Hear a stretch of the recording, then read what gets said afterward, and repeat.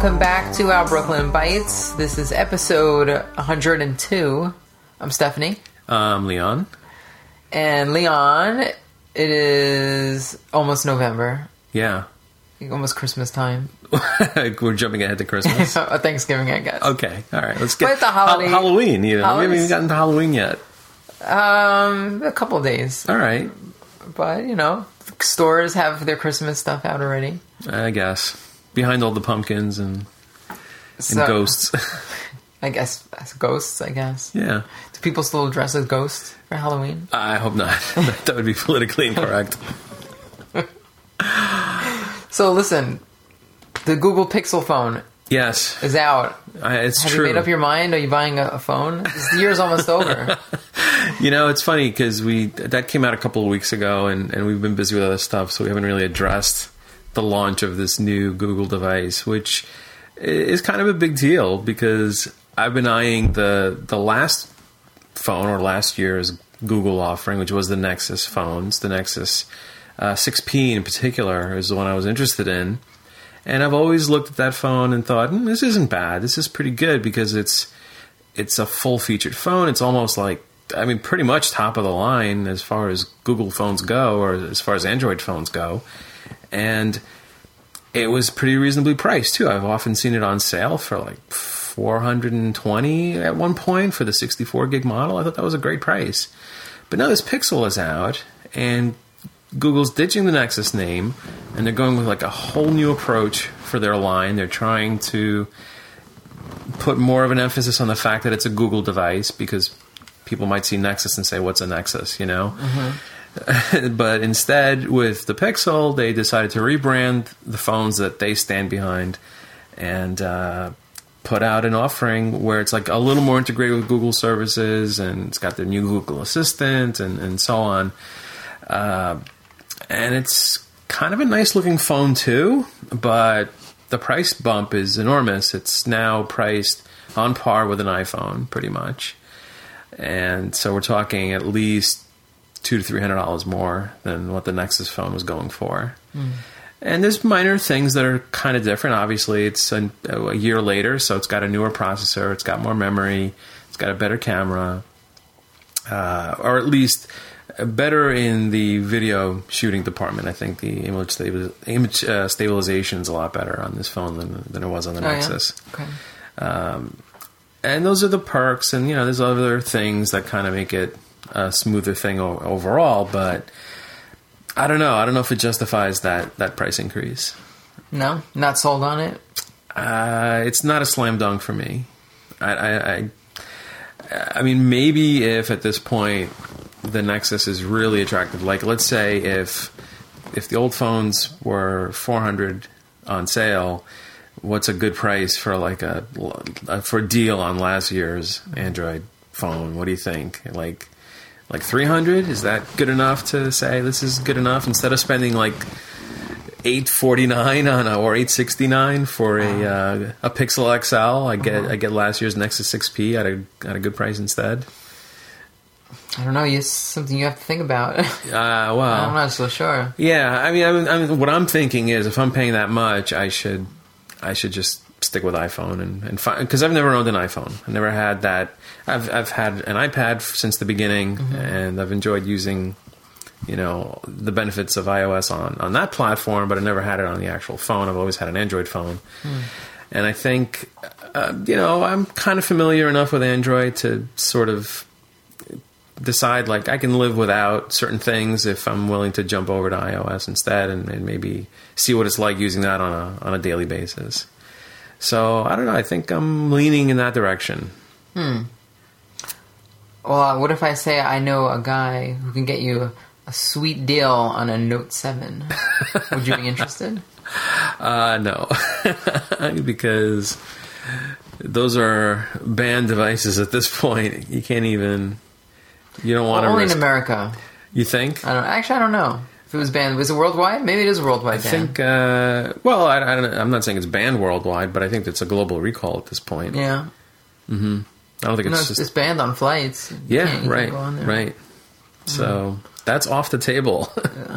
We can still get a regular 7. You can get a Galaxy S7. So that's not in your wish list or anything? Not really. You have a Samsung Galaxy now.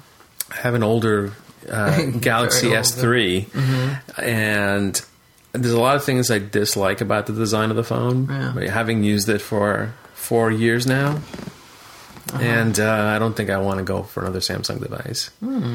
It's mostly to do with just the fact that they're sticking to physical buttons on the face, which get kind of in the way a lot of times. Okay. And I'm not really that pleased with their skinning of Android. Their TouchWiz interface is what they call it. So that's kind of not really, I don't know. I mean, physically I think it's a nice looking phone, but software wise I think it's, I'll take a pass. All right. Yeah. Well, we'll see if you can pick something out by the end of the year. 2 months. Honestly, I'm leaning towards an iPhone with the upgrade program in mind, because we expect next year's iPhone to be a radical departure from this year's. It's a slab. How different could it be? They're saying it's a rectangle. Saying they're going to take it in a whole new direction. What is it going to be? Like a sphere? What kind of directions? It's a slab. They're talking about all kinds of radical changes. I don't know. Liquid metal? Is it going to morph? No, they're talking about an OLED screen. They're talking about an edge-to-edge screen. They're talking about who knows what. We'll see. I'd like to leave the door open. Okay. At least for, possibly doing an upgrade. All right. Well, I'll check in every so often and see. Fair enough. Check in that door. I'll knock a few times. Okay. So what else is going on? Well, unsurprisingly, I did play a game this week. Unsurprisingly. What did you play? I played a game that I've, sort of had on the back burner with every other game I've never played. And I'm talking about a game from Blizzard. You know Blizzard, right? Diablo maker? That's right. They're mostly known for their mega franchises like Diablo and Warcraft and Starcraft even, and most recently Overwatch, right? Big games. But shortly before all of those things became a household word, they did a few games like The Lost Vikings in 1992. They did Rock and Roll Racing in 1993. And in the same year as the first Warcraft game, Warcraft Orcs and Humans, they released Blackthorn. And that's the game I decided to play this time around. Blackthorn was released in September of 1994. Published by Interplay, but developed internally at Blizzard. So that was an SNES game, right? It was, it came out on SNES, so that's the version I decided to play. I wanted to play the first one that came out. There were other versions as well, but I decided to stick to kind of the core version. Yeah, well, there 3 games on SNES were good. Those 3 that you named. Mm-hmm. Yeah. Yeah. Blackthorn, to me, seemed like the follow-up to Flashback or like one of those type of games. Mm-hmm. I never really finished it, though, so... Well, it's funny. I'm curious what you think about it. Yeah, it's true that it is similar to that game, and it's obviously shares styles with Another World or with Prince of Persia even. They use a rotoscope kind of. It feels like it. It feels like it has that sort of not quite motion capture, but definitely that rotoscoped they captured the film of someone moving and they kind of animated it. But those other games, I feel like get a lot of recognition for being these great cinematic platformers, but I don't often hear Blackthorn mentioned in the same sort of breath. Not always, no. And I'm not really sure why. So it was also released in Europe and Japan the following year in 1995, but in Europe it actually got a different name. It was called Black Hawk in Europe. And I wonder, I don't know why the conflict there was. There must have been a conflict with the name Blackthorn. Mm-hmm. So that went under a different title over there. So the action has a very slow and methodical pace because it has that sort of cinematic platform format. You kind of think out your moves and you plan things out a little bit at a time. Even though it features a guy with a gun and, sometimes you can run. It's not what you would call a run and gun type of game. It's more of like a walk and gun, let's say. And I wouldn't call this I wouldn't compare this to like Metroid or anything else. Even though you have this series of rooms that are interconnected, that you have freedom of movement to go around in, you don't have that map, and you don't have that sort of sense of like a big world that you have free reign over, because these are very sort of linear, progressive levels that you work through. So I guess a little bit about the story of the game. It's got a fairly complex backstory. There's actually 19 pages in the manual that are like an excerpt of a novel. But the quick version is that the main hero, by the name of Kyle Blackthorne, was sent to Earth 20 years ago from an alien planet called Tool. Tool, T-O-O-L? T-U-U-L. Uh-huh. So his father was a king on this world, King Vlaros of the Androth people. Sent him here for safekeeping because his kingdom was being invaded from an evil army led by this warlord called Sarlacc. And that was 20 years ago. So in that time on Earth, he became a mercenary and was in demand back on his home world because it was time for him to come back and use his training and his abilities to save his people. So he was summoned back home by this magician named Galadriel, who was the way he was sent to Earth in the first place. And there's some other business about a light stone and a dark stone, and naturally Sarlacc has the dark stone, so that's, I guess, part of the struggle there. Mm-hmm. To, sort of reclaim control of these stones as well. Now, Blackthorne himself is depicted on the cover as this kind of bare-chested, tough guy, kind of like a motorcycle dude. He's got long black hair. He's got a, pistol in his hand. But in the end, in the game itself, he's got more of like a pump-action shotgun. So it's not like quite a gun, like a pistol. Also getting a little bit into the controls of the game, which are pretty easy to get used to, even though they sound a little complicated. So I'll try to give you a quick overview of how that works. The game gives you a short practice mode to start off with that acts as like a tutorial to sort of introduce how the movement works and how the weapon controls work and all that. So obviously, D-pad for movement. Pushing up and holding up in most places will allow Blackthorne to hide in shadows. So he's got the ability to sort of duck against the wall and kind of hide behind whatever's happening in the foreground and sort of let enemies pass him without affecting him. So that's like a main thing that you're going to be doing throughout the whole game. It also works against their attacks. So if like an enemy shoots at you, you duck back, you won't get hit. But up is also used to interact with locks. You encounter locked doorways a lot of times, or there's a bridge, like energy bridges that you can activate. So you also press up to interact with those. There's also opportunities to enter doorways. Sometimes you see a dark outline in the background of a doorway, and you can step into the screen, and pushing up also does that. Pushing down puts him into a crouch, and he can also roll by pushing left or right to the sides. Semi-useful. Crouching doesn't really accomplish a whole lot in this game, because usually when an enemy fires, even if you're crouched, you're still getting hit. So there's not really much benefit to doing that. Up and down also controls ladder movements and elevator movements. So he's also got the ability to, much like Prince of Persia, he can hang from ledges. So he can jump up and grab a ledge, or, hang down from a ledge. So far, so good, right? Mm-hmm. So the A button draws his gun or holsters it. So using A, you can either draw your weapon out or put it away. But that gun, whether that gun is out or not, is sort of enables two different styles of movement and controls. So if his gun is drawn, he has two buttons that are dedicated to firing. B fires forward and Y fires behind him. So he can just turn around. He doesn't actually turn around, he just fires blindly behind him. So that saves you the extra step of having to turn around and shoot. So that's kind of useful. But with his gun put away, B is sort of like a broad jump, and Y is for running. And those two can be combined for a longer jump. So if you run and jump, you'll get a longer leap. So what that means is when the gun is out, he can't run or jump or climb ladders. So it's a very sort of deliberate way of controlling the character. You have to choose whether you want to pull your weapon or not. Start is for pause, and also gives the option to continue or give up. There's a give up option when you're... Why would you want to do that?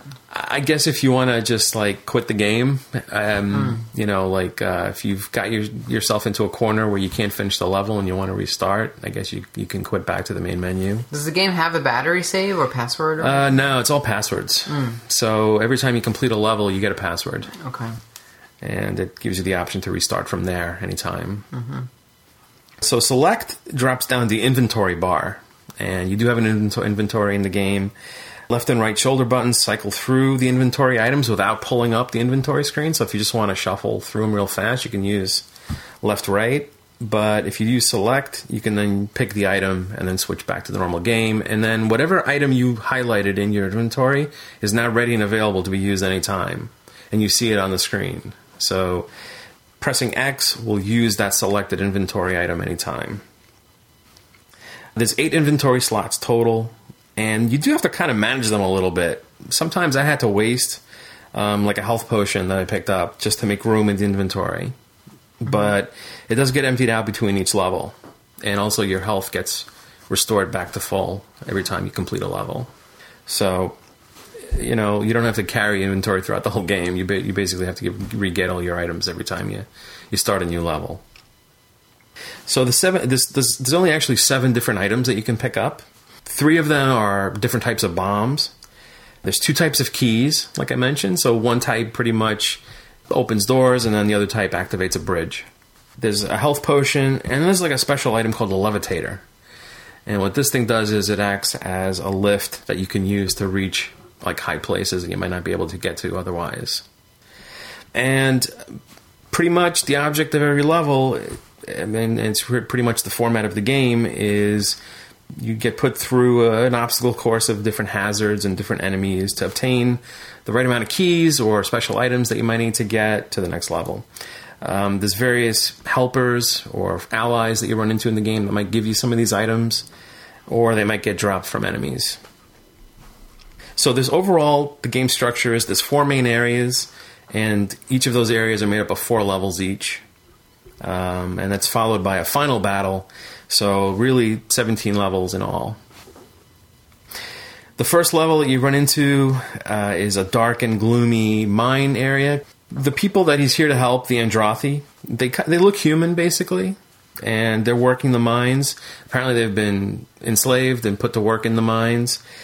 A lot of them are seen using like an energy tool, and the color of the energy that it's putting out matches the color of their pants. So if someone's got blue pants on, he's using the tool. It's also blue, curiously enough. I don't know if that was a technical limitation, but their work is overseen by these goblin-like creatures called Grags. And you might also think that these guys are stand-ins from the Warcraft games, because they kind of look like the orcs and goblin types that you would see in that game. These Grags are armed with guns, but they'll also punch me if I'm standing too close to them. They have different firing and movement patterns depending on what color they are.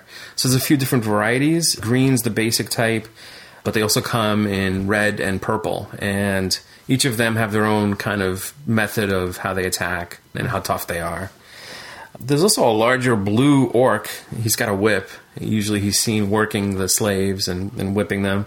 He also attacks me with the whip if I get too close to him. He can't be shot, curiously enough. My gun is not effective against him. He has to pretty much be killed by a bomb, or at least on the initial levels that I encountered him on. But usually they're holding some kind of key, either the iron key to unlock barriers or the bridge keys. Once I freed some of the prisoners, they offer to help me out. One of them gives me a potion. Another one offers some advice that says, look behind waterfalls. You might see a passage if you look closely enough. And that turns out to be helpful.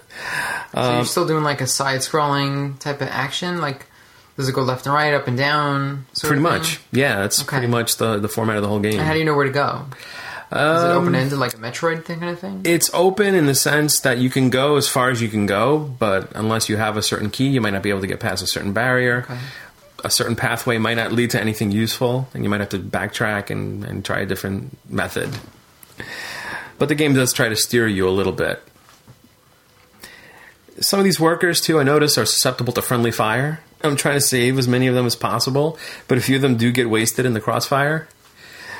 So one of the first bombs that I'm given to work with is called a hover bomb. This is the most basic type that you find. These can blow open closed doors. Sometimes there's like a solid door in my way, and I can throw a bomb at it and blow it to pieces, and then I can get through it.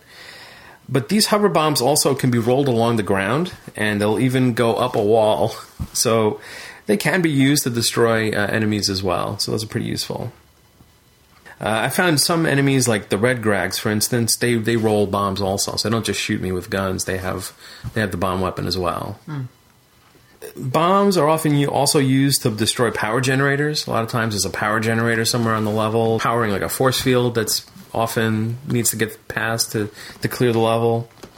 But there's another bomb called the Remote Wasp.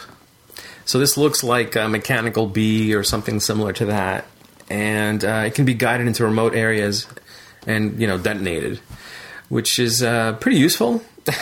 It's tempting to use these things to blow up enemies, but usually you need to save them for important targets that can't be destroyed using any other method. I've never tried, but I guess like it's possible to just use up these bombs and not have any available when it comes time to blow something up with it, and I guess that's a situation where you might have to quit the level and retry it. Another hazard encountered are pressure plates.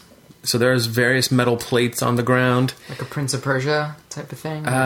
Similar. It's not the type that drops down, like the way you're thinking, but more like they activate these laser turrets. So if you step on the plate, all of a sudden, a laser gun will drop out of the ceiling and start firing.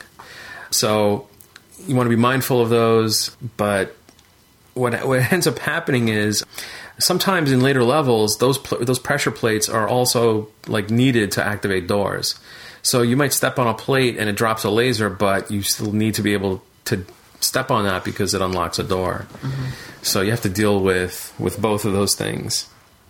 So another thing that you run into are spider bombs. And these are like kind of remote bombs that are kind of just walking along the ground on their own. They're like little spider creatures. I don't think there's really any way to destroy them unless you bomb them. But I usually just try to either hide against the wall and let them pass, or just leap over them if possible. A lot of times they're in groups too. So it's almost like a string of them, like 3 of them, and you have to wait for all 3 to pass before you can safely get through them. Periodically, I'll get gun upgrades too. So once I complete major areas, usually I'll run into someone that says, "Here's like a better weapon. This will help you in your quest," or something like that. So the first one I get offers a faster firing rate, and that's obviously does help. These are permanent upgrades? Yeah, okay. Yeah. So once you have it, you pretty much, that's your weapon from now on until you find the next better one. Okay. And towards the end of the mines, I finally meet the wizard Galadriel. He upgrades my health from 6 points to 8 now, and sends me to the next major area, which is like this forest, to find the seer named One Hand. Some mysterious person there. So the forest, most of the structures here are hollowed out trees. So it's very similar to the mines, except, instead of being underground in rock passages, now it's, in a forest with these huge, giant trees. But they still have this kind of alien twist to them, so it's not quite like Earth trees. It's like, weird alien trees. The first thing I see are a pair of humans exchanging gunfire. One of them appears to be an ally because he's got like a certain, like, you can tell from the way he's dressed, like he's kind of on my side. And then the other human looks kind of suspicious looking. So the other type of humans, these are known as Andromedogs. And these are Androthi that have chosen to ally themselves with Sarlacc and are considered traitors. They think Sarlacc's going to win, so they're on his side. And they'll shoot at me, and they'll also kick at me if I'm too close to them. A new type of bomb is introduced here, though, called a fire bomb. And that one is kind of like a cluster bomb. It explodes along a pathway when I drop it. Some parts of the ground are blocked by these killer vines called Eekers. And how'd you find out the names of these things? it's in the manual, yeah. Oh, okay. Believe it or not. some of these things are identified. Wow. Remember, 19 pages of story. I guess. Yeah, these can be cleared with a shotgun, or the fire bombs are pretty effective. Like if you're on a higher level, then you can drop a firebomb on them and we'll clear a whole row of them. They also let out a high-pitched shriek when they're hit. So as you're damaging them, they'll start screaming, which was a nice touch.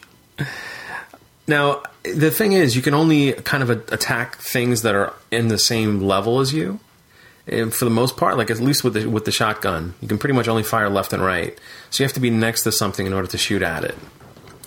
If you're above it, there's no way to shoot up at a target above you. Shoot behind his back without looking, but shooting up is not in the... Not allowed. Yeah, okay. He probably has like a bad shoulder or something. Maybe, okay. Can't quite aim that high.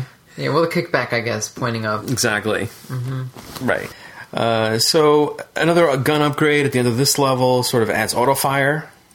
And eventually, after 4 levels of this area, I do eventually meet this seer person who appears as this green-haired sort of forest druid. And she's got this large claw on one of her arms, and I don't know what the deal with that is. But she basically gives me my next objective, which is to go to the grave of Thoros, which is an ancient king, or at least the previous king before, this whole war started. So she grants me a health upgrade again. Now I'm at 10 units of health, and I'm teleported out. And in between all of these major areas, too, there's cutscenes, little animated cutscenes, sort of cinematic in style. Usually in Sarlacc's throne room. We cut over to Sarlacc to see what he thinks of all of this. Mm-hmm. And he usually comments on my progress and commands his soldiers to go deal with me or something like that. No, the cutscenes like a pre-rendered kind of thing, or is it like still frame? It's usually in everything's like kind of shadowed, so it's very like sort of ominous looking. It's meant to show you that these guys are evil. So usually it looks like it's like a set of scenes from like an animated film or something like that. So pretty much in that style. So I'm off to the 3rd level, and this is called the... I don't know if they don't really have a name for these areas, I don't think, but pretty much these are like desert wastelands. And the new enemy that it's encountered here is called a rock beast. And these are kind of disguised as rock pillars until I walk past them, and then he becomes alive. And it can roll itself into a ball to attack, and that attack is known as rock and roll, unsurprisingly. So when it takes enough damage, it appears to it stands still, and you see it start to explode from inside, and then it blows up into a million little rocks. And of course, if I'm close to it, I'll take damage from that too. Yeah. Mm-hmm. But towards the end of this level, I get a gun upgrade, which causes my weapon to have a more explosive type of effect. And pretty much by the end, I encounter this large statue where I see the spirit of Thoros trapped, because he speaks to me. He's the creator of the Light and Dark Stones, and he's been trapped here by Sarlacc, but he's able to power me up to 12 health now, and teleports me to Sarlacc's tower. And that's the 4th major area. It's got very much like a stone castle look to it. And some new features here in some places is like a series of energy barriers that open temporarily enough to, let me get through them. So it's a set of like 3 or 4 doors in a row, and they drop really quickly and then come back on. So it's one of those very time sensitive spaces to get through. And in general, this whole set of levels is a lot of spots of pinpoint timing, where jumping is needed to avoid getting blown up by spider bombs, or fatal falls from getting knocked off of a ledge because I'm too close to an enemy and he happens to smash into me, and then I fall 2 screens and die, and I have to start over. The enemies here are noticeably smarter. They take shots and then hide right away, because they can hide also. So some of the gunfights are very drawn out. You have to sort of hit them 5-6 times to kill them, and you can only maybe get 1 or 2 shots in before they hide again. And how are you on ammo? Do you have any? Is there a limited amount? No, ammo luckily is unlimited and is not counted in any way, so I can keep firing as much as I want. But yeah, it's a lot of jumping and climbing and hanging from ledges, and sometimes you have to hang down from a ledge, let go. You'll drop like 2 levels, but you'll catch the ledge on the bottom and then climb back up. A lot of stuff like that going on here. There's not really any secrets in the game, not many secret areas or anything, but there is a secret ladder at one point that I find by just crouching down in a certain spot, which leads to kind of a treasure trove below. And you can notice that room in the screen below it. Like below it, you'll see an area in the rocks that's looks like there's important stuff there, but you're like, how do I get there? But then if you go up and then kind of go over to that area where it would be, if you crouch down, you'll end up getting on a ladder and it'll bring you down to that secret room. Now, one neat part required shooting a generator through a very narrow opening while I was riding an elevator. So there was like no other, like I have to destroy this generator to get past this point, but you can't stop there. So all I did was just go up and down on the elevator a bunch of times until I was able to get the shot through, and it was able to destroy it that way. So at the very end of this, Galadriel awaits again. The wizard is there to sort of greet me and power my health up to 14. Now this is my max level of power before sending me to confront Sarlacc himself. So this is the final level, final battle with Sarlacc in his throne room. He looks like this big, like red devil looking kind of guy. He's got these big bull horns on his head. So this is the first time you actually get to see him, because before it was like shadowy, right? Yeah, pretty much. Okay. Like you only had a hint of what he might look like, but at this point, you see him completely revealed. Apparently, he's been corrupted by the power of the Darkstone, like his minions. All these goblin-like creatures, presumably might have been human at one time, but because of the Darkstone, they've been corrupted into their current form. I see the Darkstone itself mounted behind him on his throne, and his health bar is also displayed, much larger, 25, quite a bit stronger than me. He's got several attacks, and he can rapidly change position on the screen. He's got like vampire-like speed, so he can teleport practically. I mean, he goes dark, and then he moves very quickly, and then he reappears somewhere else. It's not a movement pattern that's very compatible with the style of play. Like I said, this is a very sort of slow, methodical type of movement that my character has. He has to choose to like take his gun out, turn it around. There's a set of animations that occur when he turns around. Meanwhile, this Sarlacc guy can just move at will and go anywhere he needs to go. It's a bit of a challenge dealing with him in this final stage. It's quite a bit harder than the rest of the game. I was going to say, how has it been, the challenges so far up to this point? I think it's been pretty good. I think it's manageable because you have freedom to hide anytime you want, so you're not always in immediate danger. You can pretty much hide until you're ready to deal with something. And I found it to be a very sort of steady pace of the game. I found it actually pretty relaxing to play because it wasn't like this high-intensity action game. It was very sort of plotting my moves and moving as, when I thought I should and so on. But for this fight, he can do a number of things. So he's got this sort of yellow fireball that he can fire from his hands. This one's very fast. So by the time it leaves his hands, it's probably already too late. But if you see him starting to get ready this attack, you can hide up against the wall and dodge it. So at least that attack can be dodged by doing that.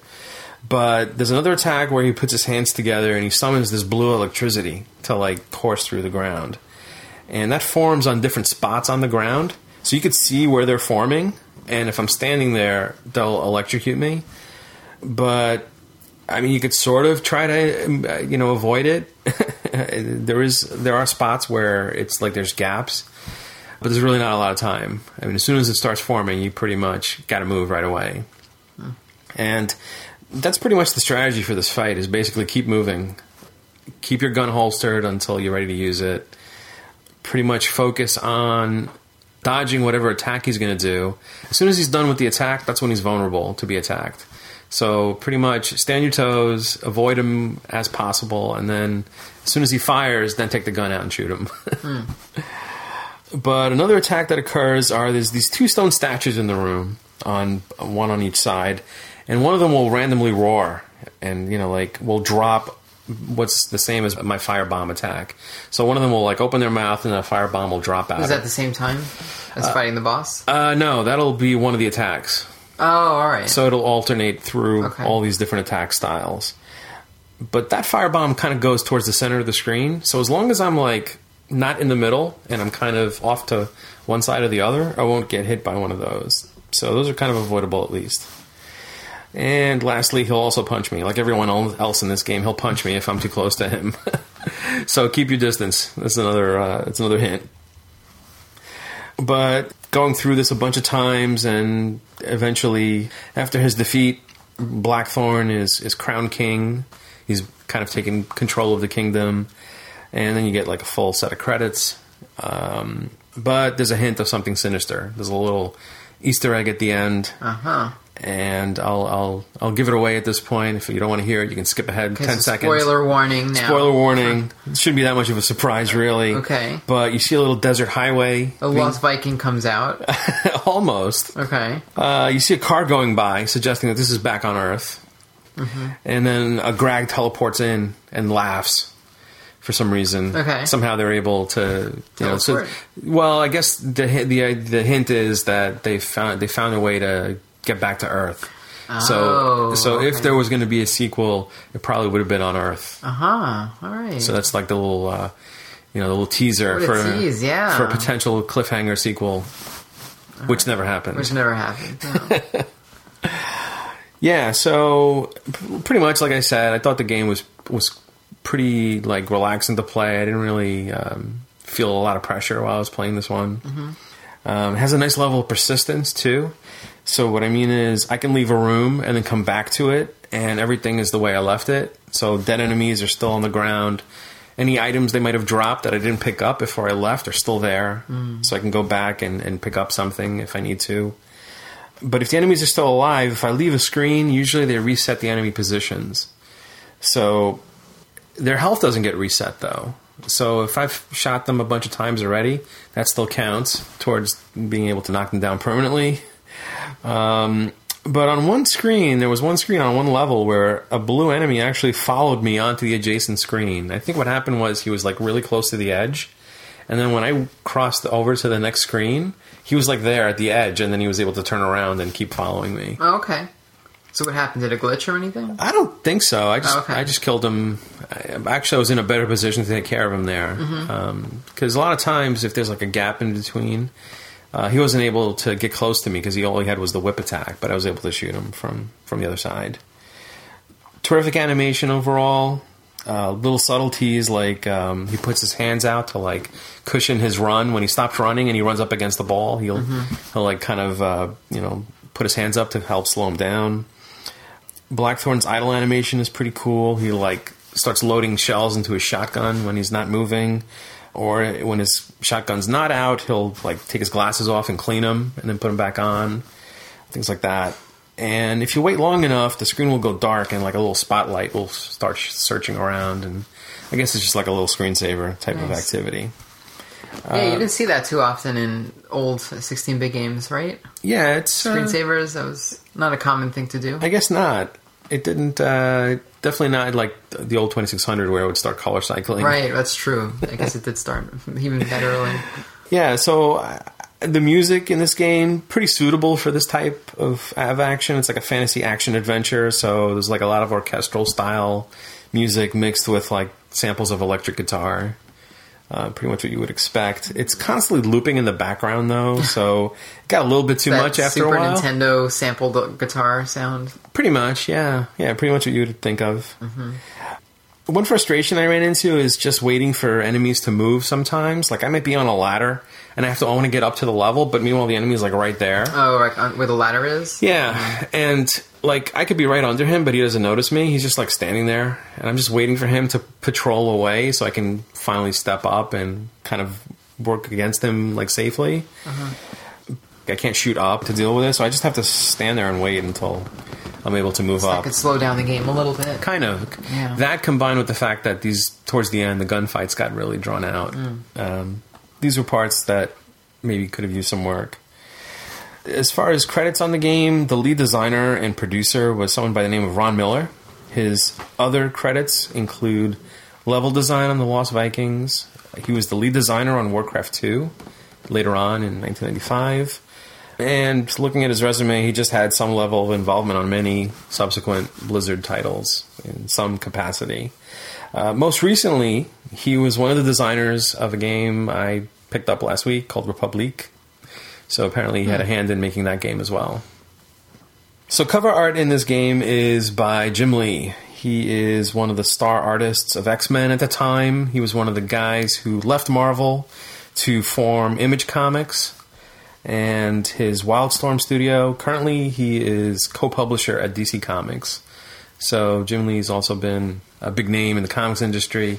So at the time, this was a time when he was considered like one of the hot new wow, I wonder comic how artists. they got him to do it. I'm not sure. I wonder. It does look very comic bookish, the artwork on there, which, you know, compared to some other games like a Phalanx or something, which is like just clip art, you know. This is actually a pretty decent looking cover. It reminds me of some of the old style game boxes you used to see. Like right. A lot of illustration work. It's nice. It set the tone for the game pretty well. So on eBay, I priced the cartridge out just to see what it goes for. Loose cart was anywhere between $20 and $50. Wow. Complete with box and manual went anywhere from $55 to $107. And some sealed copies were also sold for, one was for $140, another one was a whopping $299. Yeah. Which I can't imagine paying that much for. Sealed. What do you expect? Sealed and brand new. And those are hard to find.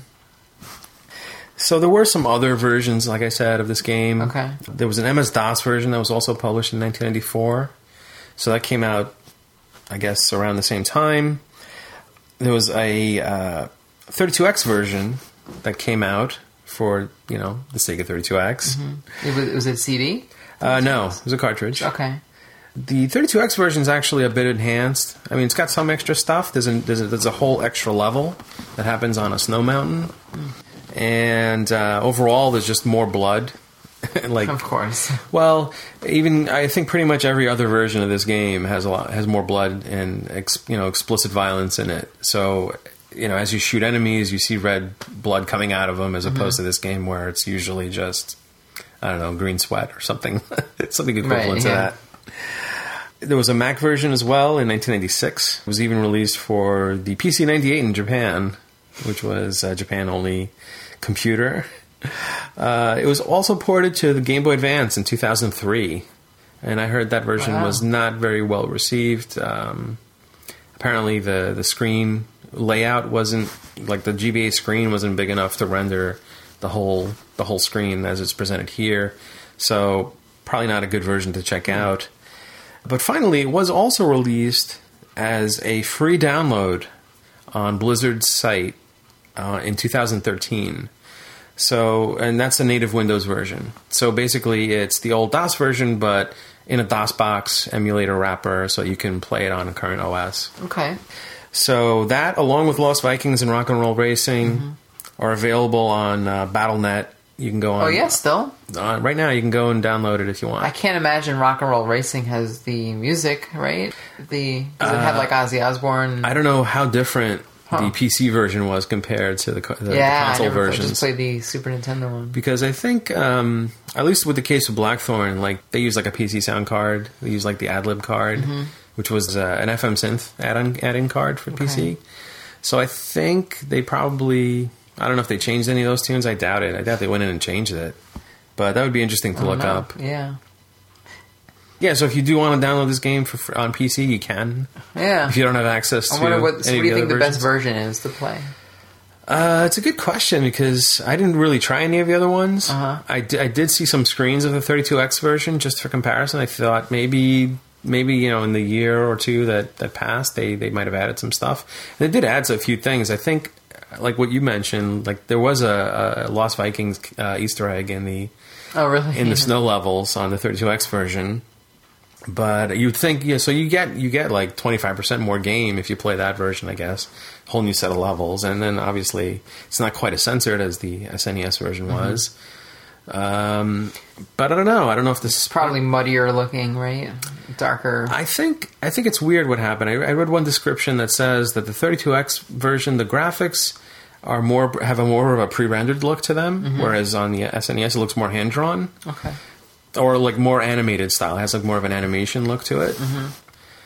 I guess I could check it out by just like getting whatever password starts on the new level on the 32X. I can just sort of almost continue it and just play it that way. If the passwords are the same. Well, I'll get whatever password is for the 32X version. Okay. To start on that fifth world, you know, see what that's like. Yeah, it's an option. Yeah, but that was pretty much what I spent my time on. So recommended? If you like this style, I mean, if you like games like Flashback and Prince of Persia, then definitely this is in the same vein. And it's got that Blizzard quality. Yeah, you don't see too many of those games, really. I mean, that might have been like the last one. Like, how many of those style of like that type of animation? Right. Really, well, you might see it many. You might see it in more in the indie space these days. Yeah, definitely. Like that other game I played this year, The Fall. It was like that? Kind of similar. Yeah. How about you then? How about your gaming time? I did play a game this week, and this one is about a journey. A journey, you say? Yeah, but not the band Journey. Because there are games about them, and it wasn't that one. All right. This is called A Journey. It is a game that was released on the PlayStation 3. Originally in 2012. And it was also released on the PS4 in 2015. And the PS4 version is one I played. Okay. It's basically the same exact game as far as I know. They just enhanced the graphics for the new console. This is by a developer called The Game Company. I've heard of them. They're responsible for their earlier games called Flow and Flower, which are... they have a certain style to their gameplay. Sort of... I think the best way to describe their games are more of an experience than an actual, like, start-finish kind of thing, like storyline sort of stuff. It's more of like an art piece almost. Flow might have been the first game I ever bought on PSN when I first got my PS3. I think that was like 2008 or something, right? It was really early on. Yeah, it might have been like the very first digital game that I bought. It could have been even earlier. Yeah. I didn't play those because I didn't have a PS3 back then. So it's not until the PS4 that I actually got to try some of these out. I played this actually because I got a PS3 in 2012, I think it was, or 2011. And I remember Journey coming out. There was a lot of people talking about it. It was like Game of the Year, and people were like crying over it, and it was like this very emotional game and stuff. So Sony had a demo for the game you can play to try it out before you buy it. And back then, this might have been like 2013, I don't know, 2012, 2013. I tried the demo, and the game just seemed really boring, and I didn't understand the point of it. I don't think a demo was maybe the right thing for that type of game. So I really dismissed it as sort of like kind of a not great game. And so I gave it a shot again, because I keep reading about, like, even like on other podcasts and stuff, how this is like one of the best games ever made and stuff. So my initial feelings before I go into this game, I would say I still think it seems really overrated. I don't see... I'm not getting a lot of the emotional and the responses people are saying about this game. Like, I still read things where, you know, people say it's touched them and stuff, and I'm just not getting it. I don't know, maybe it's just me. Maybe this is one of those situations where it's like, it's almost like an art piece. Like, you look at the art, and then it kind of makes you feel a certain way, and it resonates with you, but it resonates with your own feelings, not with what the game is trying to convey. Yeah, it certainly might be. So I'll leave it up to people to decide, you know, when they play it. But I'll just talk a little bit about it. It's kind of a short game, so there's going to be some spoilers in this. So if you think you might want to play it, you might want to tune out. I'll try to keep it spoiler-free, but there's going to be a section where I will, once again, say spoiler alert before I talk about it. I'm ready. So, So, as I was saying, I feel like the game is a lot more of a feeling of playing the game rather than actual, like, combat or action or anything like that. It's mostly exploration. So you start off, you load the game up, and the game starts right away. You're in this desert. Mm-hmm. And there's no title screen, there's no options, there's no story. It's just some character in a robe. And you're in this big desert. It looks hot, it's just, they're painting this picture for you. And you just start moving around. They don't tell you how to play or anything. You just wander around. And you see some things in the distance. There's this sort of pyramid structure in the background with like this light shining down, which just from playing other video games, you kind of have a feeling like that's probably an important place to go to. Mm-hmm. And then like more locally, you see like all these sand dunes, and there's like some, almost looks like flags, but they're like pieces of cloth like blowing in the wind. Mm-hmm. And you kind of see that like scattered around in different spots. So, you could start walking around and you could go anywhere you want, but there is sort of an invisible barrier on the screen that if you stray too far out, like where the outer bounds are, this like wind will blow and blow you backwards into the screen. Okay. So even though it is kind of like an open world where like they're trying to emphasis on exploration, you really are still trapped within these like boundaries. Mm-hmm. You just can't see them. There's no map or anything. So the first thing I would say on the first level would be to head to some of those checkpoints that you see. Mm-hmm. So like the first one you might see is a piece of cloth blowing in the wind, and when you approach that, you'll see like a controller pops up, and it starts to give you a quick tutorial on how to play the game. Mm-hmm. And so like the first level is pretty much tutorial stuff. So it's pretty simple. You have the one thumbstick which moves, and then you have a motion control. And the motion control with the controller is if you point it up, your character like looks up, down looks down. Mm-hmm. And there's no option to shut that off. So I don't know on the PS6, because I played the PS4 version, so I don't know if the PS3 had that also, but I think the 6-axis had motion control, right? It did. I don't know if they used it for this game, but I'm assuming this game plays the same. It probably is exactly the same. Mm-hmm. So at first, I was already like saying, "Oh, this is not something I want to play because I don't like motion control." Uh-huh. But you can override those controls with the right thumbstick. So like when I play games, I usually just have the controller like on my leg or something, very loosely. Yeah, and the game didn't like freak out because it was pointing down or anything like that. I just used the right thumbstick to point around. And then you have two buttons you can use. So you have one button, I think it's the circle. This emits like almost like a yell, but not an audible yell. You just see like it's just this character, like this sort of like a letter that flies out of your character's head, like as if he's screaming. Okay. But it's not a known, at least I don't think it's a known language. It's some kind of like hieroglyphic kind of thing. Okay. And if you hold it down longer, it becomes like a bigger burst, like a bigger letter that comes out. Mm. So for like the sake of this, review, I'll consider that him yelling, but he's not actually. You don't hear like a yell or anything. Right. You hear like a beep sound. Uh-huh. And you also see like this sort of flash around the character, like this radius of like a little glowing effect. So that just gives you the impression that you're pressing the button. And then the other button is a jump button. Mm-hmm. And so that's kind of like the tutorial part and how you play, and that's what they give you on the first level.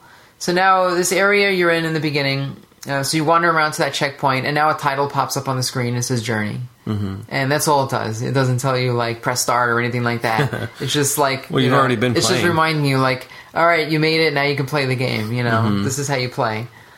Oh, before I go on, I just want to mention there's one more button that you have, an option. They don't tell you this, though, but you can find out by accident. If you press, I think it's the option button, your character will sit down and meditate. Oh? And what does that do? I don't know. So they'll just kind of sit... sort of like to absorb like the scenery around you, I suppose. All right. And I guess that's kind of like what this game is about, sort of like... it's meant to just sort of maybe be a little relaxing, especially in the beginning, maybe not so much later on, but... I don't know. I don't really know what it's for, to be honest. But I'll go back to the way the jumps work, too. So, you do have that button to jump, but you have a very limited amount of jumps to do. So your character's wearing a scarf that's blowing around as you walk in this sand. And your scarf starts off really short, and that indicates, the scarf is an indicator of how long of a jump you can make. Mm-hmm. So scattered throughout this whole game are these little, like, those characters that you scream out. There's like little versions of these characters scattered around the game. If you find one of these, your scarf gets a little bit longer. And every one you find increases the length of your scarf. It gets longer and longer. So now, the longer the scarf, the longer of a jump you can make. So that indicates the length of the jump. You're only allowed to jump once. And then after that, you deplete your jump meter. Mm-hmm. Your scarf has a meter on it, and it's indicated by like these glowing characters on it. So once you jump, it's almost like a fuel gauge.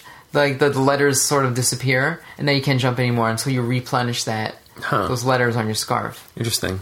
And so the way you do that is you have to find other cloth in the game. So if you find these little cloths like blowing around, if you walk up to it and you press that little yellow button, you'll absorb that power of the cloth, and then your scarf will get like re-energized, and you can jump again. And that's how you play this game.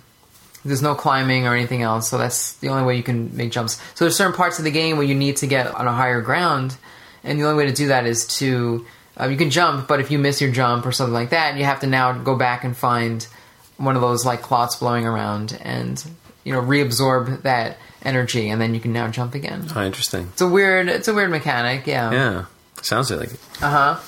You'll also encounter these glyphs that you'll see, and if you go up to it, you also do that yell function, and the glyphs will start glowing, and they uncover like a part of a map, and you don't really know right away like what it means.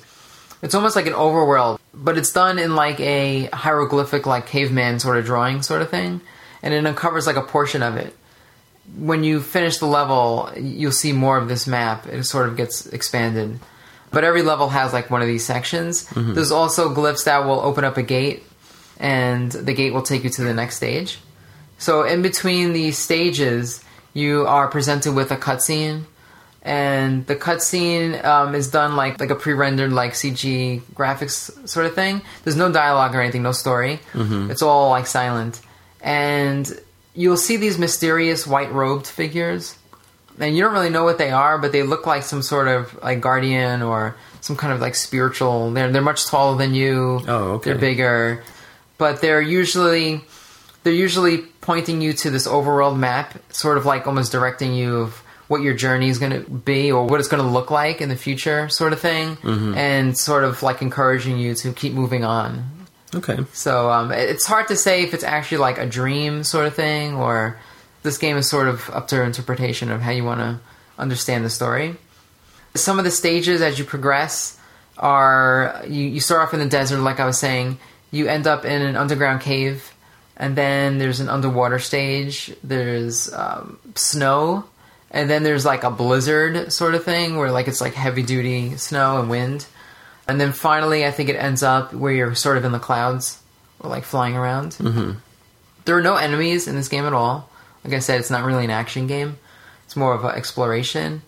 But there is one bad guy that you have to look out for, and it's towards like I guess it's sort of like the middle or end of the game.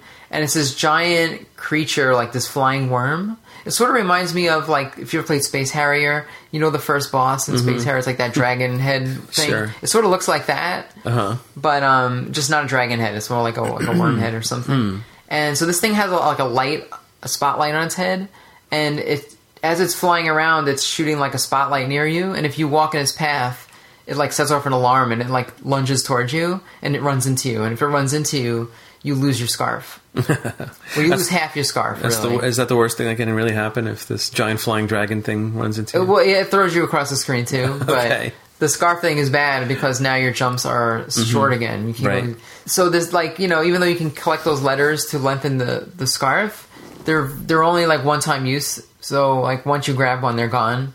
And they don't scatter that many on the level. Sometimes there's only like one on a level or two. It kind of gets annoying, especially like the first time where you don't know what this creature's going to do to you. Mm-hmm. Now, also, like the cloths I was telling you about to replenish your jumping mechanic, they come in different forms depending on the levels, and some levels have different types. They're almost like creatures in their own sense. like the first stage is very simple, where it's just like a cloth on a pole. But later on, you'll see like they look like little pieces of paper just flying around. Mm-hmm. But they're like the same color as your robe, like this red cloth sort of thing. But they're just gliding. And then some are like these tentacles that are coming out from the ground that are maybe sleeping, and then you go up to it and you yell, and it wakes up the cloth, and they're like sort of moving around. Mm-hmm. There's ones that are like a magic carpet that will like hover around, and if you go near it and you jump on it, it'll take you somewhere else. So like there's a whole theme of like this cloth sort of creature or something. Mm-hmm. This whole world is filled with them, and again, they don't explain any of this, so whatever it's supposed to stand for, I guess it's up to you to. It seems like it's meant to be kind of abstract.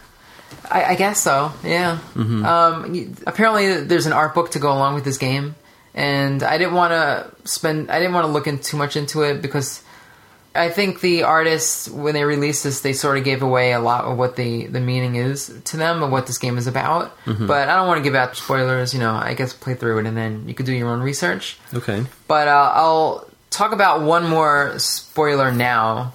So if I would say if you are going to play this, maybe shut it off here, or like forward it a couple of minutes and then come back. Uh-huh. So there's a multiplayer aspect to this game. Mm-hmm.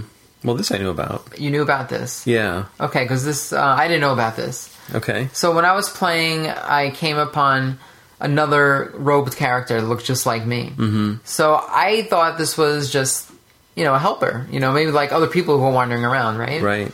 And, the whole time I played, this guy seemed to be almost like leading the way, like showing me how to beat the board. And there were times where I was almost annoyed, like, why is this person going so far ahead? Like, I want to explore, like, what's going on? Uh-huh. Like, I wish they would just, like, stand still for a second.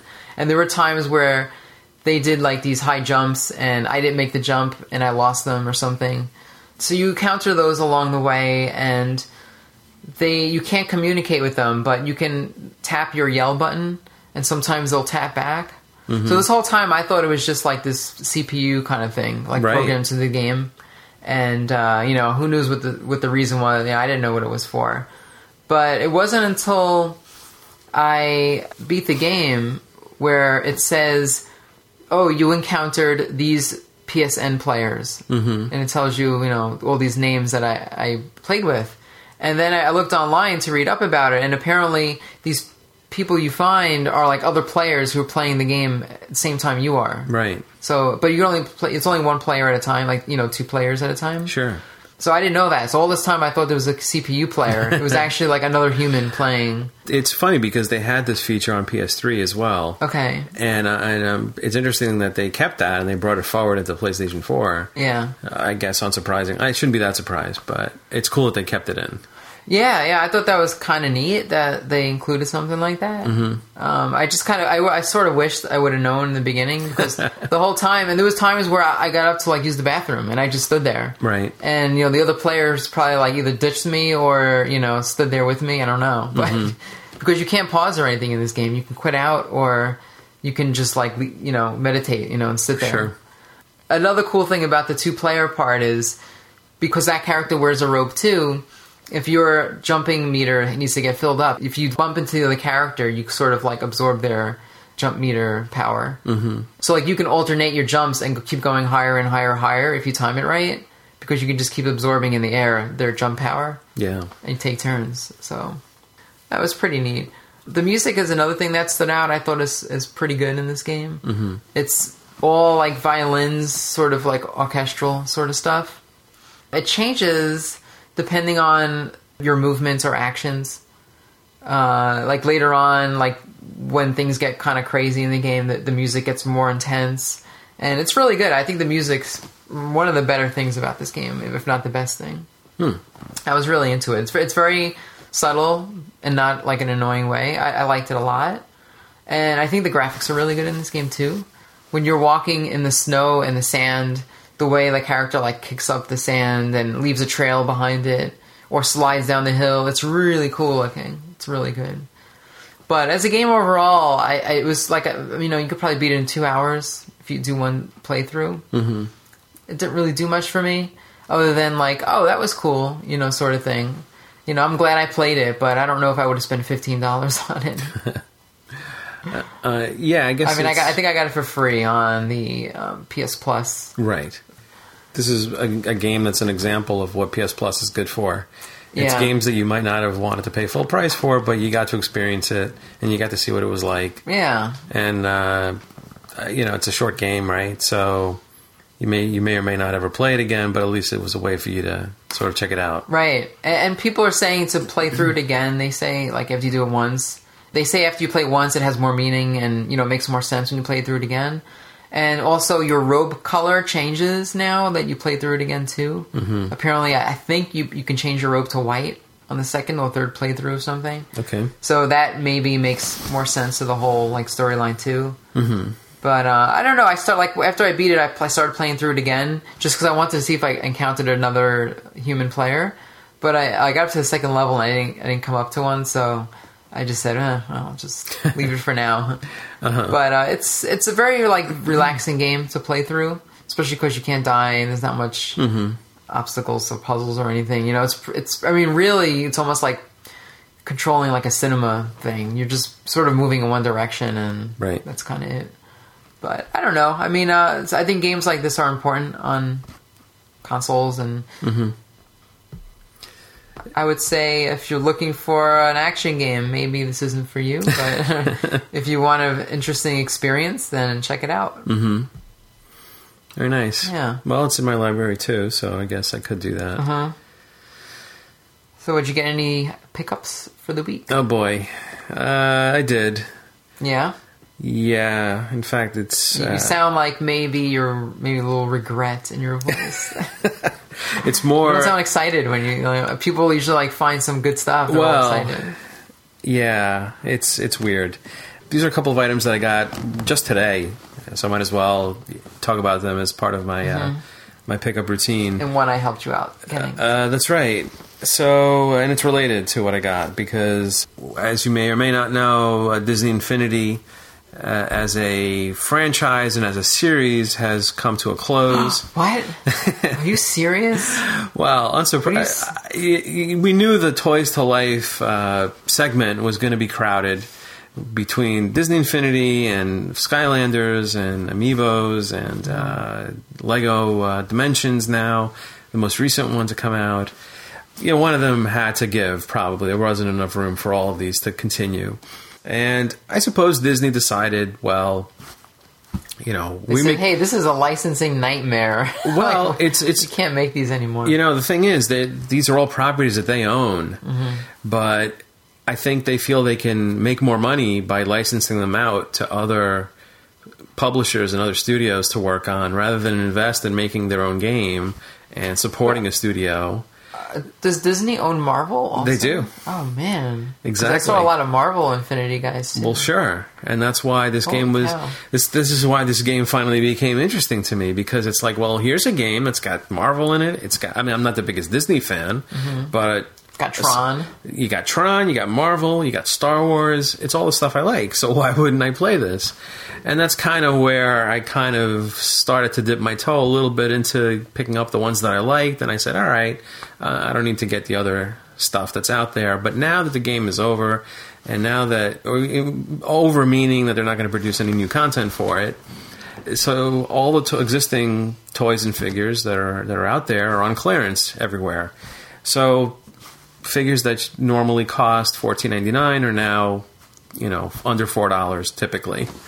So I've been picking up all the stuff that I didn't have before. I started to go down the rabbit hole with Disney Infinity. Why do you do it? Why do you get yourself into this mess? So the most recent ones I got were keeping with the rabbit hole theme. I got Alice, and I got Mad Hatter, and I got the character of Time.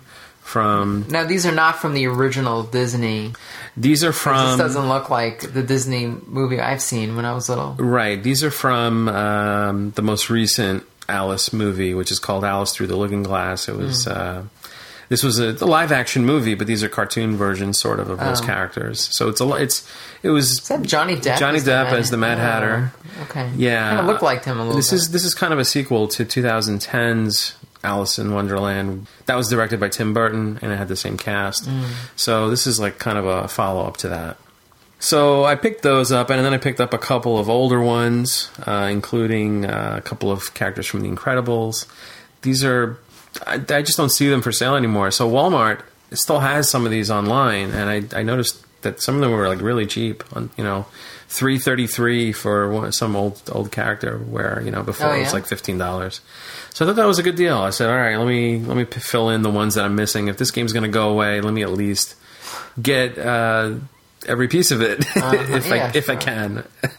Well, some people think that these are going to be very highly collectible in 30 years. I don't know. I'm not buying them on that basis. Okay. I'm not speculating on them, if that's the question. Okay. Or if that's the comment. I'm certainly not going to keep them in the package. I think I'm going to... You're going to open them up? Well, if I play the game, I'm going to open them up to use them in the game. But actually, while you were out and about, you found one that I did not expect to find in stores. Yeah. You actually were in a Toys R Us. I stopped in this Toys R Us that I don't usually go to. It was in another town. Mm-hmm. And there was just like walls and walls of these Infinity figures, like 1.0 and 2.0, and not too much of the newer ones. But so I snapped a photo and messaged you. I'm like, do you need any of these? Never saw so many Infinity figures. Right. Well, yeah. So one of them in the photo, I noticed. I said, hey, wait a minute. There was a line for 1.0. A bunch of them were called Crystal Series figures, and these were basically clear versions of different characters. I mean, frosted usually in some way. And what that does is when you place them on the base, it lights up and then it illuminates the figure, so the whole thing kind of glows, right? But I noticed one of them was the Lone Ranger, which was not originally a figure that I knew to come out in stores in the U.S. I thought. According to the guides that I read, I thought this was an exclusive to the UK market, and I didn't know that they had come out with this in the US. So this figure was labeled as a Toys R Us exclusive, so I guess they eventually got it, maybe somewhere along the way. Maybe they had some excess stock in the UK. I don't know. It does say Toys R Us on it. It does, yeah, and it doesn't say any UK references on the package? I don't think so.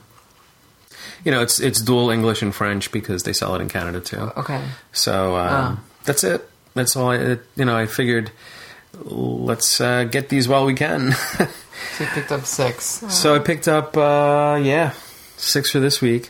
But while I was on Walmart.com, I noticed they had some dirt cheap PSP games still in stock. I'm like, why are there still PSP games for sale? Mm-hmm. Yeah, exactly.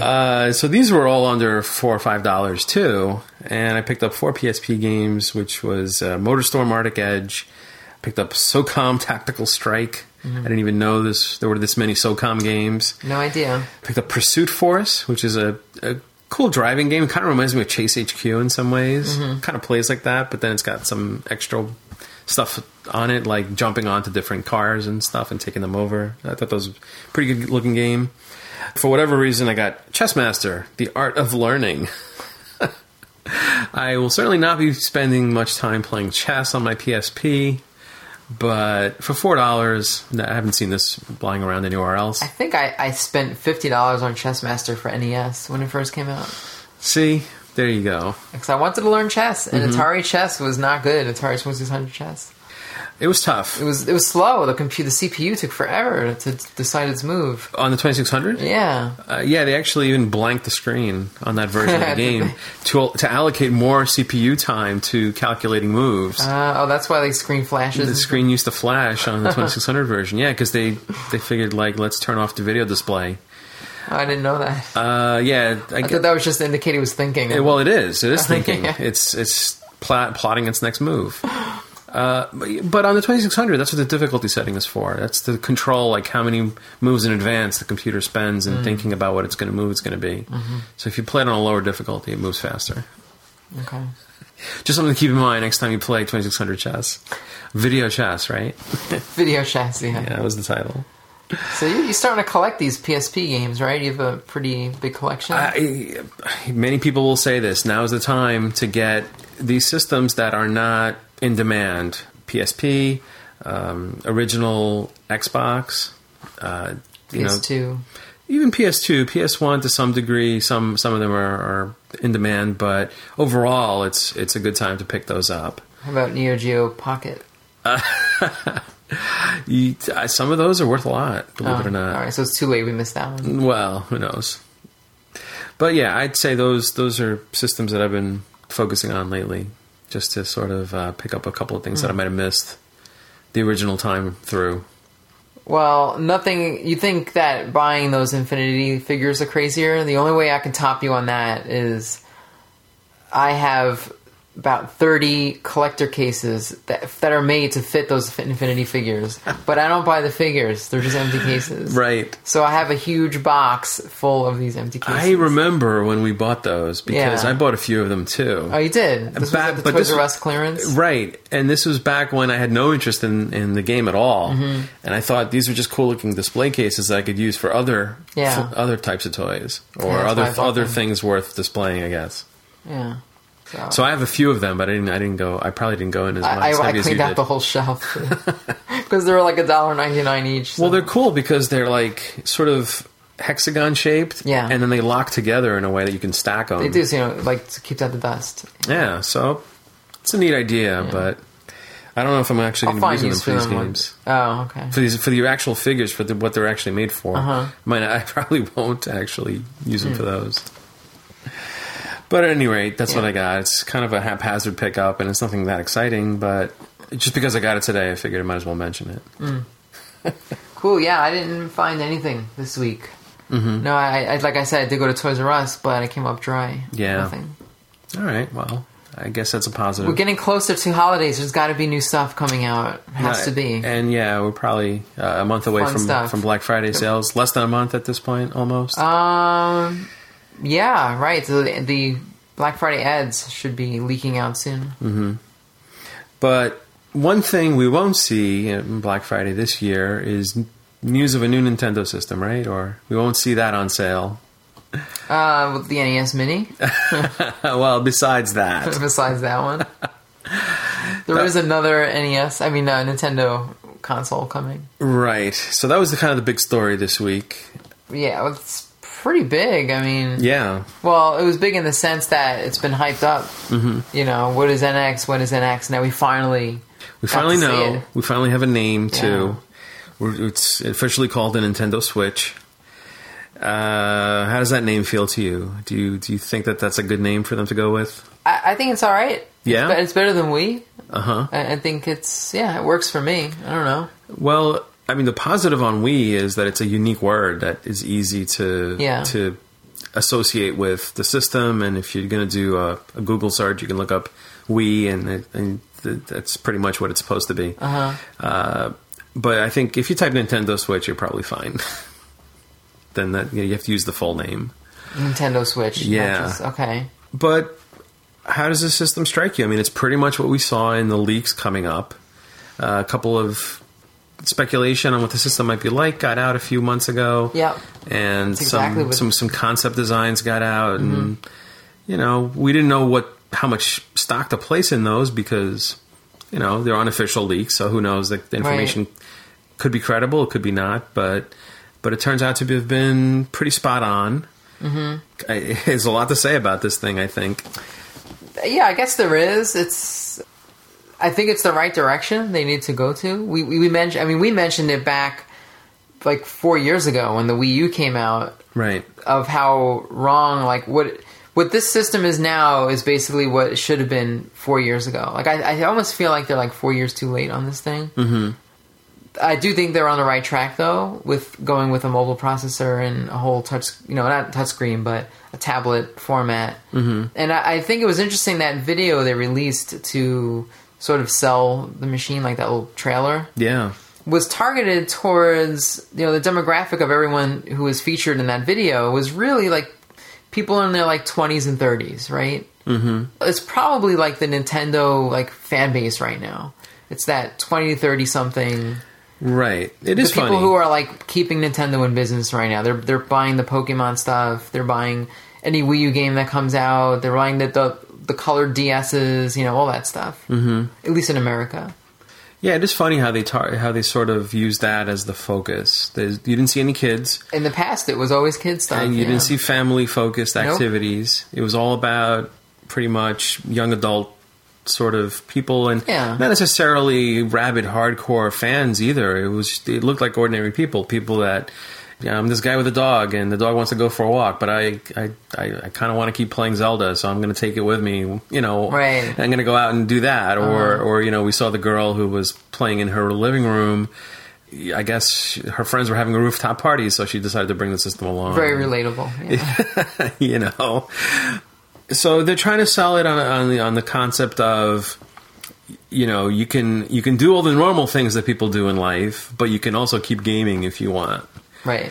Yeah. Which I guess has always been Nintendo's strength. They've always owned the handheld marketplace. They've always been king in that regard. So I guess it's a way for them to double down on that and say, all right, you know what?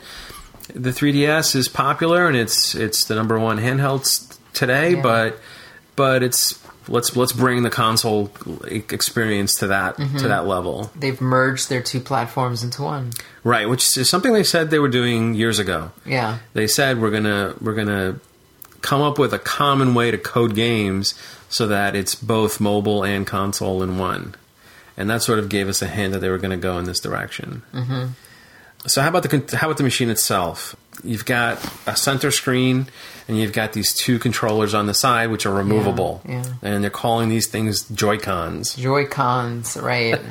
Nothing to do with Decepticons. No. These are completely different.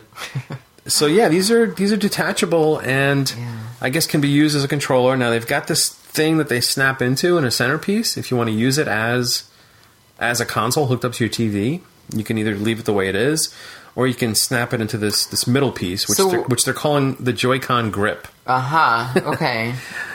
Now, we're not sure what that does, but we think that might charge up those two controllers. Right. It might act as like a charger also.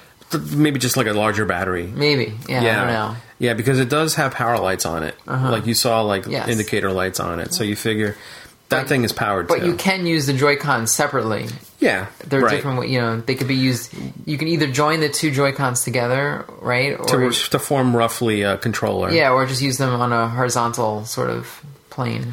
Well, yeah, that we saw that too. We saw both scenarios. We saw a guy on a plane, right, using the controllers, just each Joy-Con almost like in his hands, a Wiimote sort of thing. Right, almost in a Wiimote configuration. And speaking of that, can you use wireless controllers on an airplane? Is that allowable? Yeah, I've done it. Yeah, I've taken my iPad controller. I don't know. They always say like no. Well, as long as they tell you now approved electronic device. Approved. I don't know if it's an approved. That's the good well, point. That's just it. They've never said anything to me. I always assumed you put your phone into airplane mode because you don't want to be broadcasting outside of the plane or something, or any wireless communication might interfere with the cockpit communications. I guess that's what they say. Yeah, maybe. Well, at any rate, you saw that scenario where the guy was using it on the plane, and then you also saw a scene where there were two guys in a car, and each one had one of the Joy-Con controllers, and then we're using them as like a mini gamepad, the way the Wii Remote can be held sideways and used for certain games. And in that same scene, we also saw like some kind of car mount accessory that the screen was snapped into. So I don't know if that was created just for the benefit of that trailer, or if that's going to be like an actual accessory. I have a feeling they're going to go crazy with the accessories on this. Mm-hmm. Right.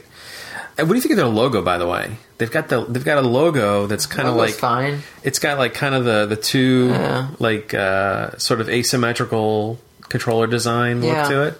I kind of like the look of that too. It kind of looks all right. I don't mind it.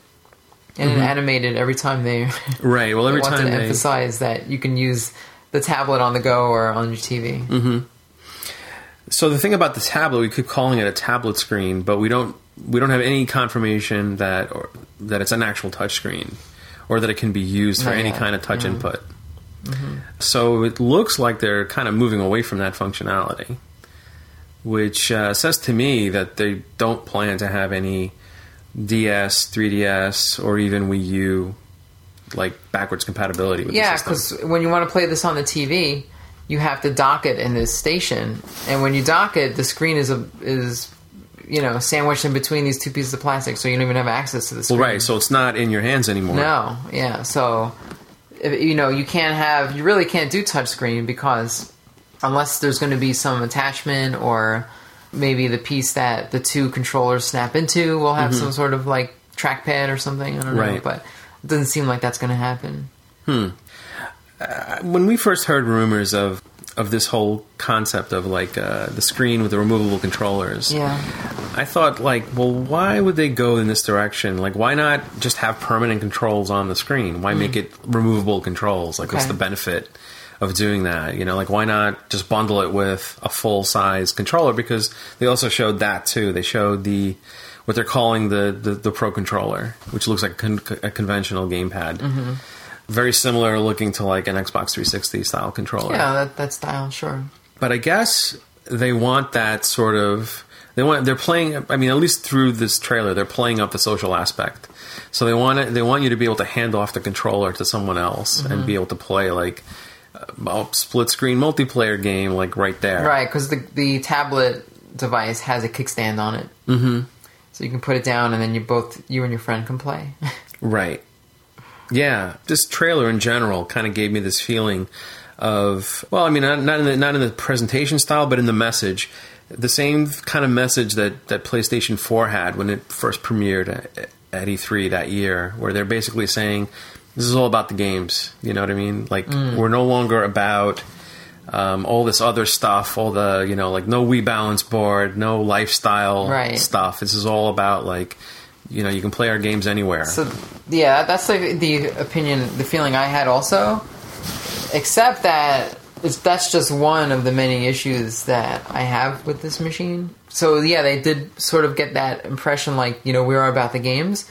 The problem is they didn't show any games. They showed Splatoon, which looked like the Wii U version. I didn't play the Wii U version, but from what I've seen, it looks the same. That Zelda game, which the frame rate looked really not great at all. Like, there was some serious frame buffering issues or something. Well, this is, I mean, the Mario game that they showed doesn't look like any existing Mario game. It's a new game. It looked like what we've seen in other Mario games. It was another 3D game. It was so quick, 3 seconds, but it was like, all right, another Mario game is coming. Okay, a big surprise. A Skyrim, which to me looked like, it's that Skyrim remastered game. Could be. Well, I guess we're not totally sure, but it looked like it was maybe overlaid over the screen. It didn't even look like that was running on actual hardware or anything. Like, none of these games look like they were running on the hardware, except for that one of the Zelda up-close shot. But what was the other game they showed? We saw Mario Kart.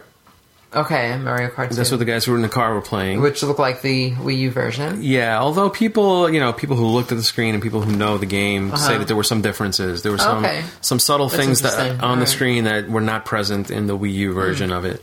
So, again, we don't know if this is like... So, let's say Mario Kart 8 came out on Wii U, right? Yeah. We don't know if this is literally Mario Kart 8, but with some updates, or if it's a completely new entry in the series. So, my whole thing is... Okay, here's your new console. If you're not heavily into following games, you're looking at that and saying, oh, I already have these games. Is this like an add-on to the Wii U? Like, is this the same games that are going to work on this now? Like, I don't think the message was that clear because these games are like the same games that are already available. It wasn't like a new franchises or like sport. And they just showed the basketball game, which was different. Yeah, but to me, it was like sort of not clear. Like the games. Well, I think the whole. If you want to focus on just the aspects of the games they showed, I think because people saw games like Skyrim and they saw NBA 2K17 on there, which presumably is the current basketball game. I think a lot of people saw that and said, oh, great, this means, third parties are on board. We're going to be getting all the major games that are coming out for every other console, but now it's going to be portable on this system too. Yeah. But shortly after this video premiered and the word started getting around, we got comments from Bethesda, publishers of Skyrim, and we got comments from 2K Games as well that say we're not confirming any titles for Switch at this time. There's been a dozen third-party companies who all said the same thing. Well, there's a bunch of companies that are on the list of companies that are supposedly making games for the system, but because these guys were featured in this video, their statement was essentially, we were glad to work with Nintendo on their trailer, but we're not confirming any games at this time. Yeah.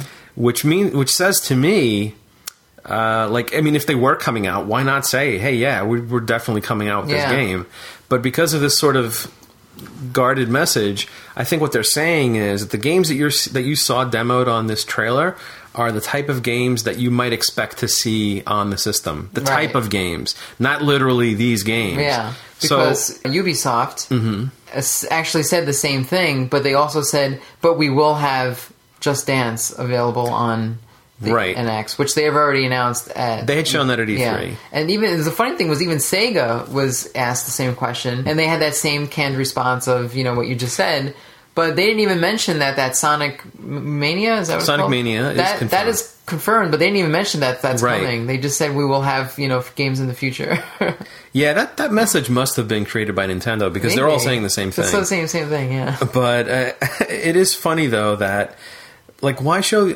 I guess that's what it becomes down to. It's like, you're saying, well, I feel like I've seen these games before, or these look like just the same versions that I might already have.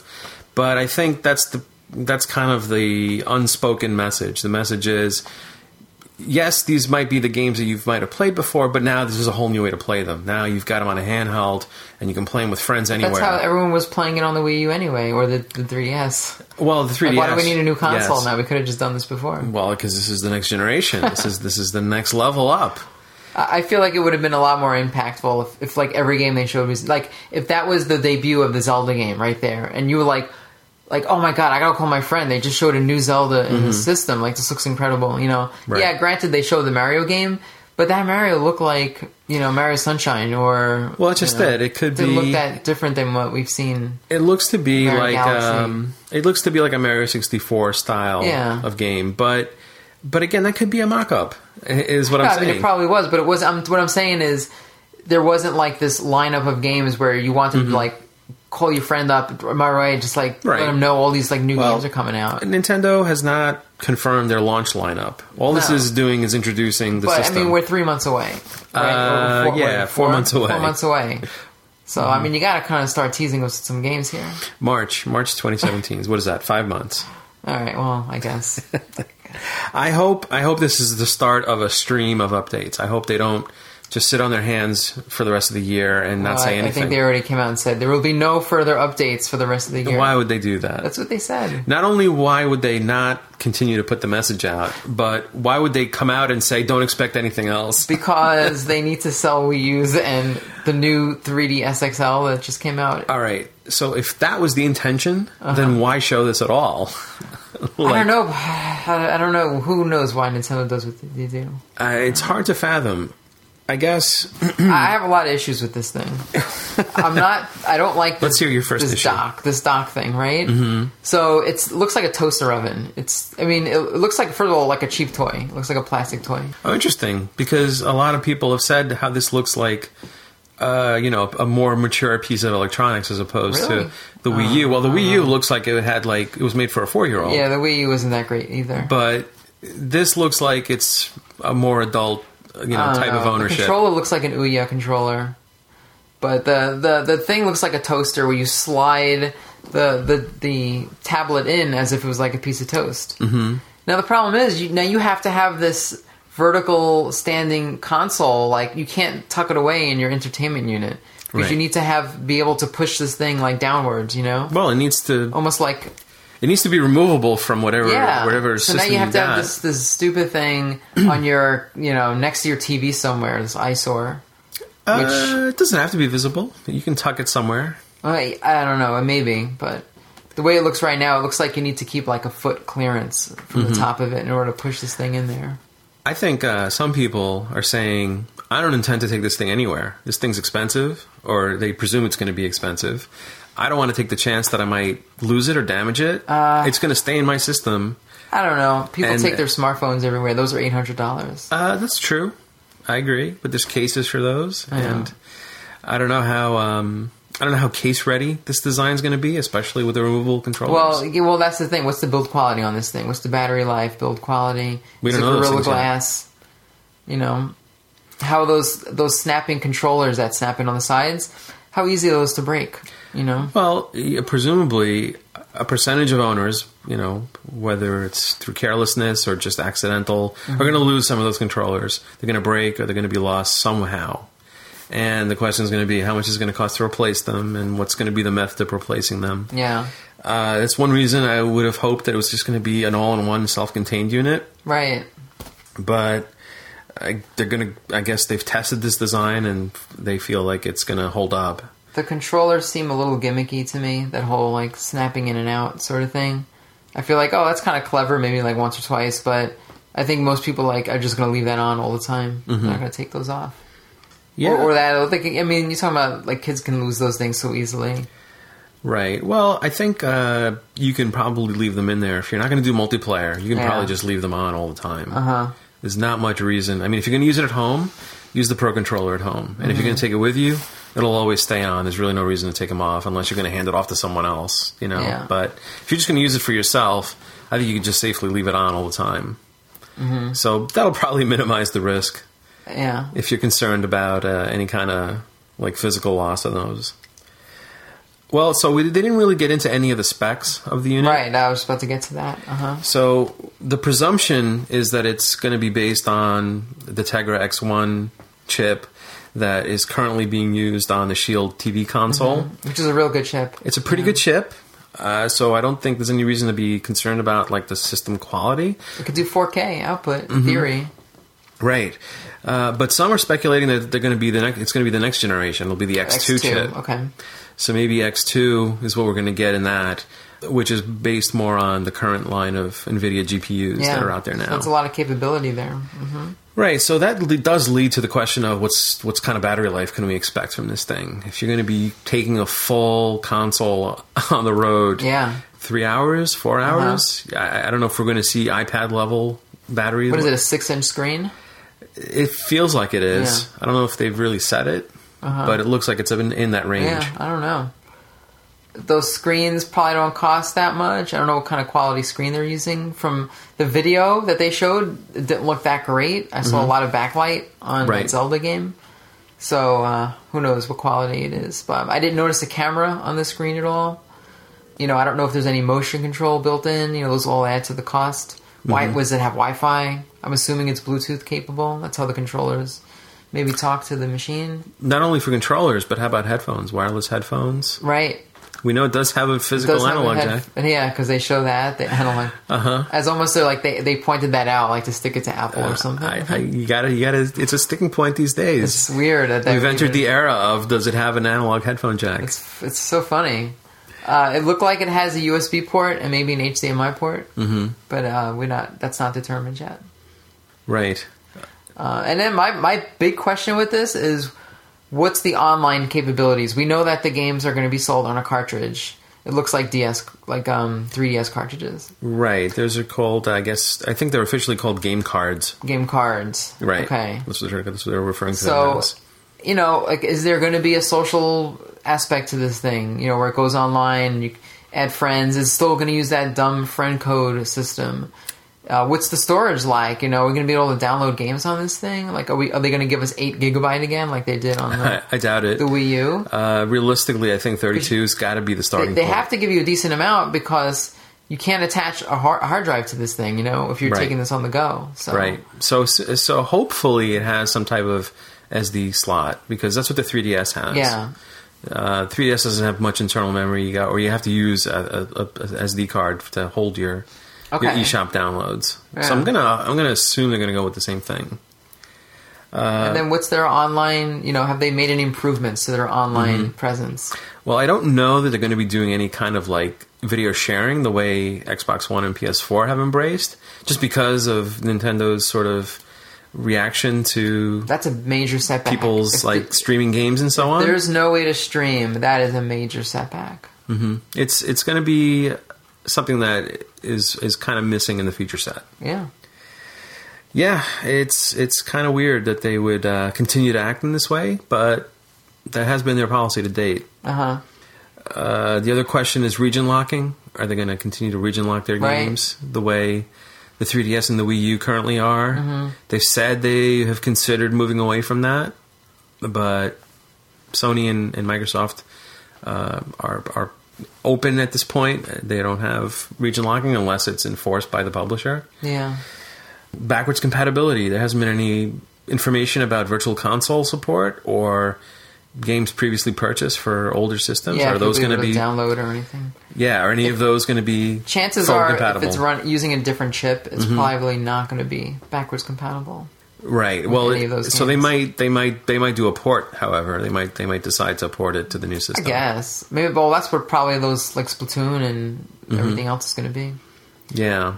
But because of the fact that, like you said, like because of the system is getting docked, we're not going to see the Wii U titles reflected in the system. We're not going to see like anything that relies on the touchscreen aspects of the Wii U, right? Like Mario Maker or the 3DS. Like how's Mario Maker going to play now if they release that? There's no touchscreen. You know? I guess the only way is through controller input. Like it almost seems like they took a step backwards with this thing. Mm-hmm. Like I mean, like I was saying to you. 4 years ago, this thing would probably be pretty cool. Yeah. 8 years ago, this thing would be awesome if this came out like 8 years ago. But now I feel like, I don't know, like you can get an iPad and they sell this exact same controller setup for the iPad. It's called the Game Vice. Same exact thing. It looks just like it. And you can buy that right now, and you just don't have first-party Nintendo games. Well, that's a big selling difference. Exactly. So that's really what you're buying this for, is to play Nintendo games.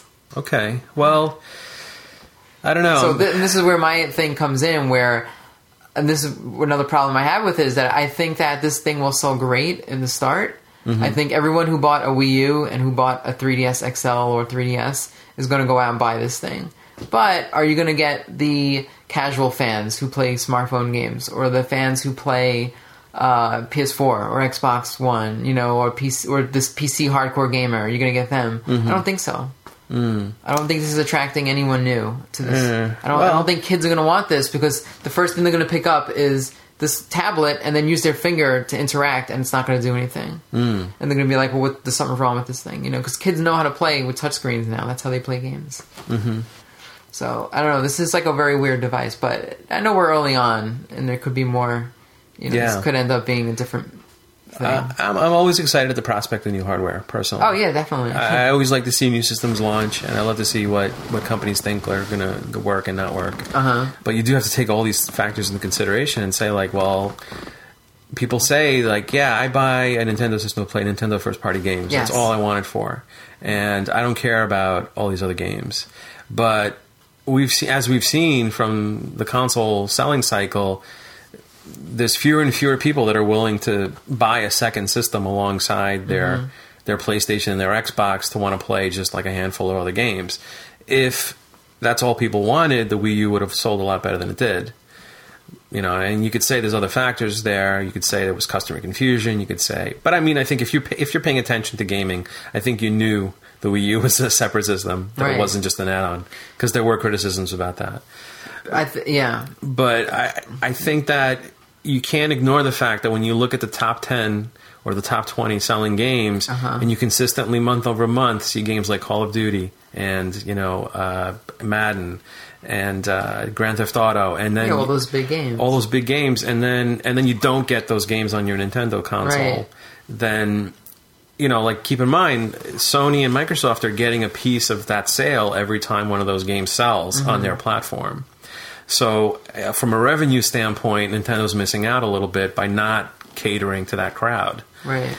But this doesn't solve that problem, because of the chip it's running, as fast as it is, you can't just release Grand Theft Auto 5 on PS4 and then just port that game right to... You still need a specific version for that console. You need basically the mobile version. Right. And we saw pledges at the beginning of the Wii U cycle from third parties saying, yeah, we're on board with this thing. Until they got their sales numbers. Because they were trying to sell games that were a year old already by the time that system came out. Yeah. They hadn't created new games. They said, we're going to give you a special edition of Batman. Yeah. We're going to give you a special edition of Mass Effect. Assassin's Creed. I hope for the health of this system's life cycle that it gets the same game that's currently shipping on every other system at the same time. Because people, like we'll go back to that argument where people say, I only buy this for Nintendo games.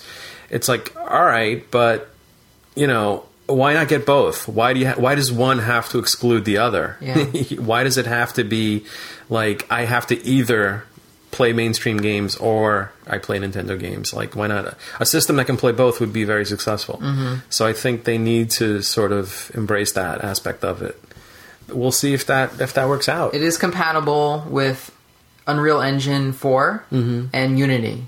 So it'll make it very easy for a lot of game developers to port their games over. Right. So I think there will definitely not be a shortage of third-party games, but it might be a lot of indie games that you're going to see. Mm-hmm. Or, you're not going to see... You might see some blockbuster games, who knows? Like those big AAA games. Right. It's hard to say. I mean, I think when it comes down to it, if this thing sells tremendously, you'll see the companies will go out of the way to make specific versions of the games. Mm-hmm. Yeah, well, they haven't talked about price yet. No. So $199. Do you want to take a guess of what it's going to be? It has to be $199. They're crazy if they price it above $199. $199 is pretty ambitious because that's what a 3DS XL currently costs. Like the new 3DS XL? Grossly overpriced. I've been saying that for a long time. Just like the Wii U is insanely overpriced. I feel like like the same kind of thing that I hear from people that don't want Sega to re-enter the console business. Uh-huh. They say to themselves, "Well, listen, I bought the Sega CD and I bought the 32X, and Sega like supported them, but then they burned me by coming out with the Saturn, and then they barely supported that, and then the Dreamcast, and they quit on that so early. Mm-hmm. So to heck with them, And I'm thinking, well, at what point does the Nintendo fan say the same thing? Like, now that the 3DS XL, the new 3DS XL came out, and there's really only 2 games that directly support it, or 2 or 3 in America at least. Yeah. And then the Super NES Virtual Console support. Those are really the only new features to buy that system for over the old one. And I guess it has a clock speed bump too. But between that and the fact that, hey, I bought a Wii U and I had it for 4 years, and just, let's say I've got 15 good games for it, but now they're quitting on it and they're moving on to the next thing. And it's like, well, why would I take the chance to buy this again? Yeah. Like, I'm going to be a little cautious about it. I think a lot of people might be a little gun shy about jumping into this right away. But when you see a price tag low enough, I think that sort of can sway your decision. Mm-hmm. $299. Now you're now competing with PS4 and Xbox One, right? In price point. So let's just point out that NVIDIA Shield console, the one that has the X1 in it, right, and presumably has similar capabilities, that's currently $299, and that sold horribly. Well, it sold horribly because it's NVIDIA and it's not a Nintendo, and as well as the fact that I feel like NVIDIA has been putting out these Shield products every year for a few years now, and none of them really sell. No. But they're more showpieces for an NVIDIA technology to say, here's what we can do, here's what's possible with our chipsets, and it took somebody like Nintendo to come along and make a product out of it that people would want to buy as opposed to just a demo unit. Mm-hmm. But I feel like in combination with that and the screen and everything else, I can't imagine this thing coming out for less than $349. $349? I think that's going to be the price point. You might as well just put the nail in the coffin already. Let's keep in mind no way it's going to the launch prices of Wii U was $299 for the 8 gig and $349 now you're for the past 32 gig. iPad Mini territory in price point. Mm-hmm. You're exceeding that price. Right.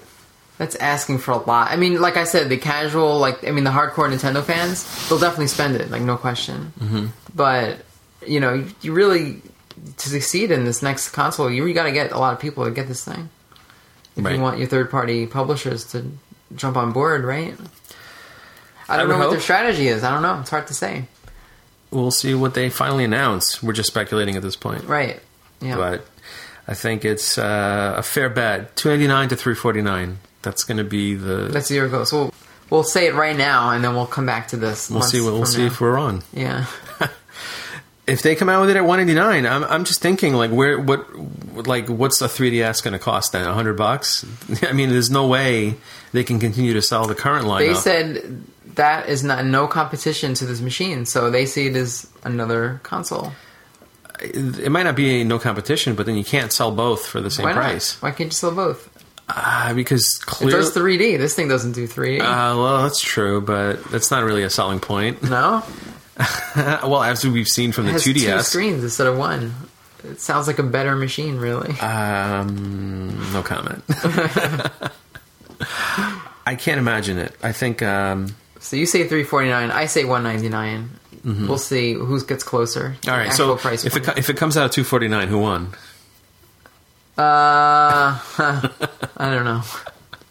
I guess I win because I'm closer. You're closer, because I still think $349 is likely. Yeah. Yeah, I don't know. What was the Wii when it first launched? The Wii, the original Wii? Yeah. $250, I think. $250? $249? That's what I remember. Yeah, they could probably get away with $249 in the beginning, and then do incentives like free games and stuff. Possibly. Yeah. We'll see how desperate they are. I mean, it's releasing in March. Like, who buys a new console in March, you know? I don't know why they chose that time period. I know for a lot of companies, that's kind of the start of the new fiscal year. April 1st is kind of when their business year starts. I don't know. Maybe there's like a big holiday in Japan that they're hoping to launch around. I can't imagine. It's bizarre. I don't really know. But I hope it goes well. That's all I can really say. I'm really curious to see what they come out with as a launch lineup, because that's one of the reasons they sort of been holding it back a little bit. We kind of expected this system a little sooner, but it feels like they've partially been holding it back to get the software library ready. Yeah, and we have no indication that's true.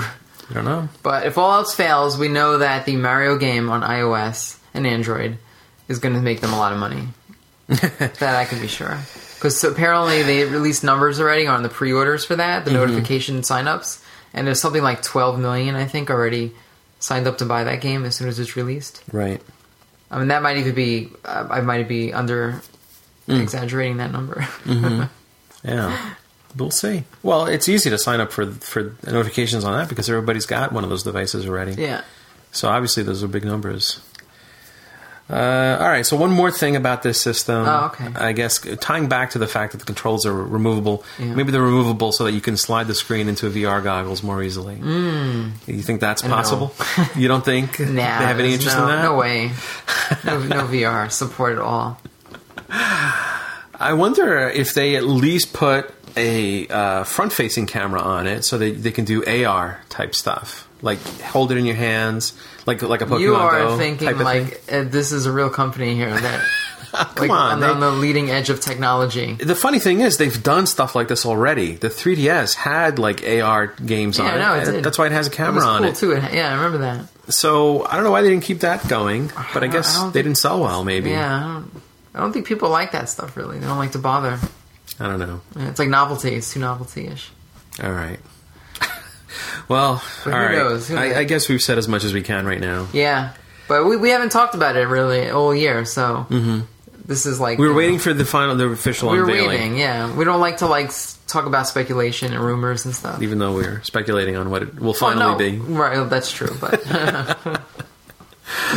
All right, but we have something solid to go on now. Yeah. We have an official name. We've got an idea of what the product is like. So hopefully they can deliver. Are you pre-ordering one? Normally I would say yes, but I am gonna see what comes next before I decide. Yeah. All right. All right. Do you think we have time for some feedback before we get out of here? Yeah, there's one thing that came in. I'll just call it out real fast. I know we're running a little late. But Greg Paulander from the SNES podcast kindly wrote in about last week's episode where I talked about the Namco 3-in-1 pack, arcade pack, when it had Pac-Man, Galaga, and Dig Dug. Mm-hmm. So he just wanted to remind me that there is a pack on the 3DS. It comes with 6 games, and it has 3 Pac-Man and 3 Galaga games. Mm-hmm. The games are in 3D, I believe. It has actual bezels on the screen. It's emulated accurately. There's the cocktail versions of the game. So it sounds like actually a better game than what was released on PS4. There's Pac-Man Championship Edition, Galaga Legions. Those were on Xbox Arcade, Live Arcade, I think. Those 2 games? Yeah. So it has it says the 3DS unique games are alright. but having 6 games on the go for $20 that I paid for the new copy. But he said he got it for a deal, so he didn't pay for anything. So yeah, that's cool. I didn't know about it because I don't have a 3DS. Mm-hmm.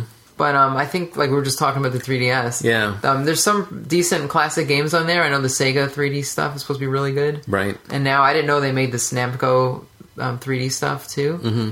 Yeah, cool. Thanks for if I ever pick up a used 3DS. Right. I'll have to pick up some of these games. I think a 2DS is now like $80 or something. So if you ever want to get in on a 3DS. Yeah, I've seen it for cheaper actually. Yeah. I've seen it for like 40. Wow, really? The first 3DS I've seen for $40. Like new? No, it was, I think, refurbished. Okay. Yeah. All right. Yeah, cost of entry should be pretty low by now. Yep. All right, add it to your list. Yep. Very good. Thank you, Greg. Yeah, thank you. And thank you for sticking with us and getting to the end of this extended episode. Extended, yeah.